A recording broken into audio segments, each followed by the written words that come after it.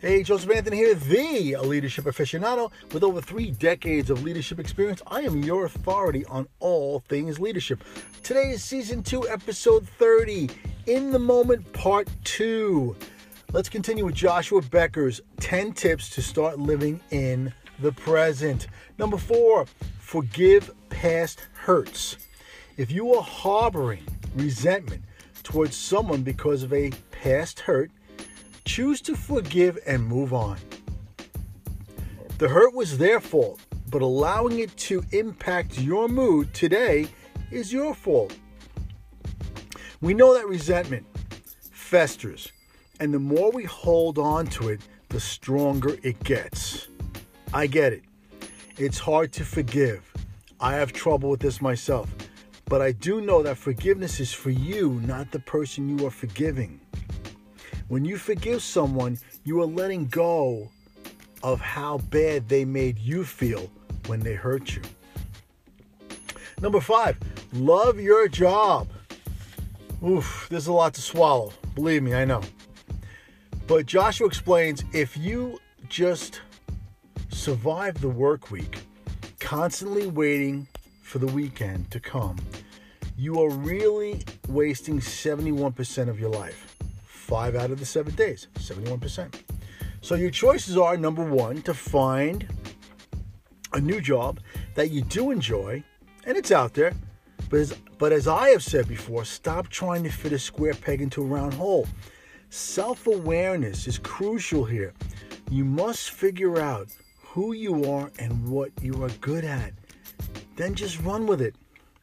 Or you can find something that you appreciate about your current job and focus on the positives instead of the negatives, blah, blah, blah. I don't agree with this at all. Life is too short to spend 1 minute doing what you hate. Number 6, dream about the future, but work hard today. Dream big, set goals, and plan for the future. I always said, in fact, I said just the other day, that dreams without execution are just dreams. So you must work hard today as the first step towards realizing your dream for tomorrow. You know me, I'm all for dreaming about tomorrow, but not at the expense of living in the moment of today.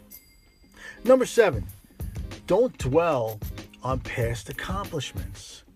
This seems to be very common amongst retired law enforcement. But the reality is, if you are still yapping about all the great things you did yesterday, then you're not doing much today, are you? Thanks for listening. This is Joseph Anthony, the leadership aficionado, and I will continue with Joshua's list mañana.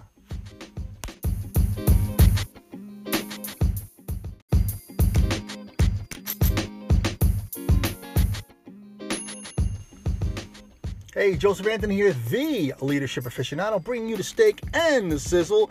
Today is Season 2, Episode 31, In the Moment, Part 3. Let's finish Joshua Becker's list of 10 tips to start living in the present.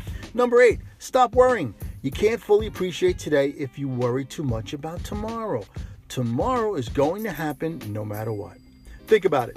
Does worrying ever solve anything? No.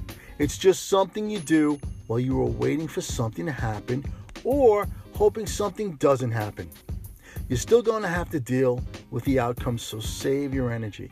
I do worry sometimes, but I am not a worrywart by any means, because whenever I'm in such a situation, I immediately hear my amazing father say to me, "This too shall pass."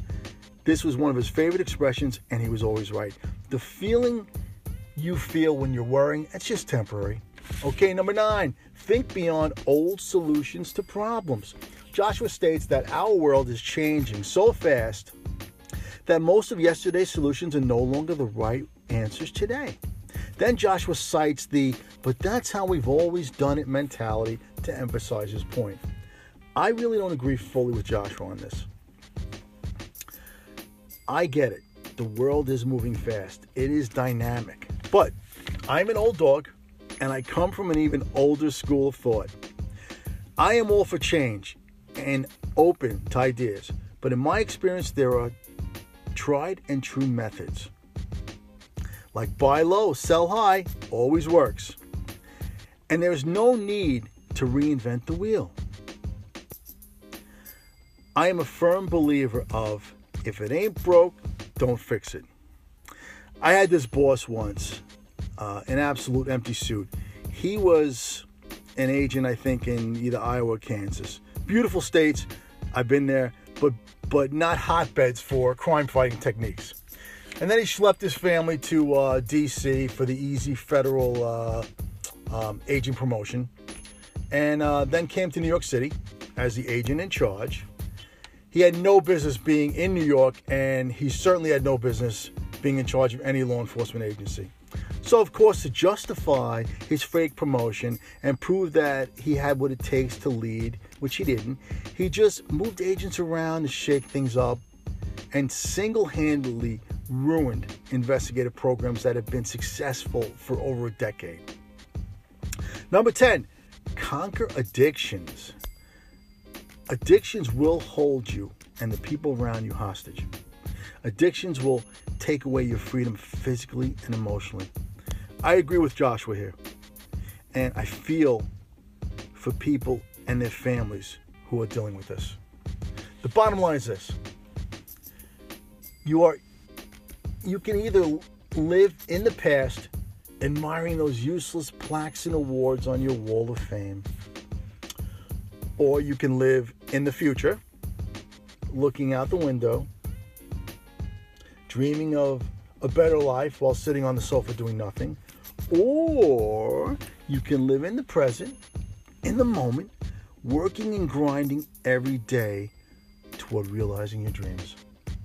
Thanks for listening. This is Joseph Anthony, the Leadership Aficionado. And remember, my friends, do you, do it for you, and do it every day.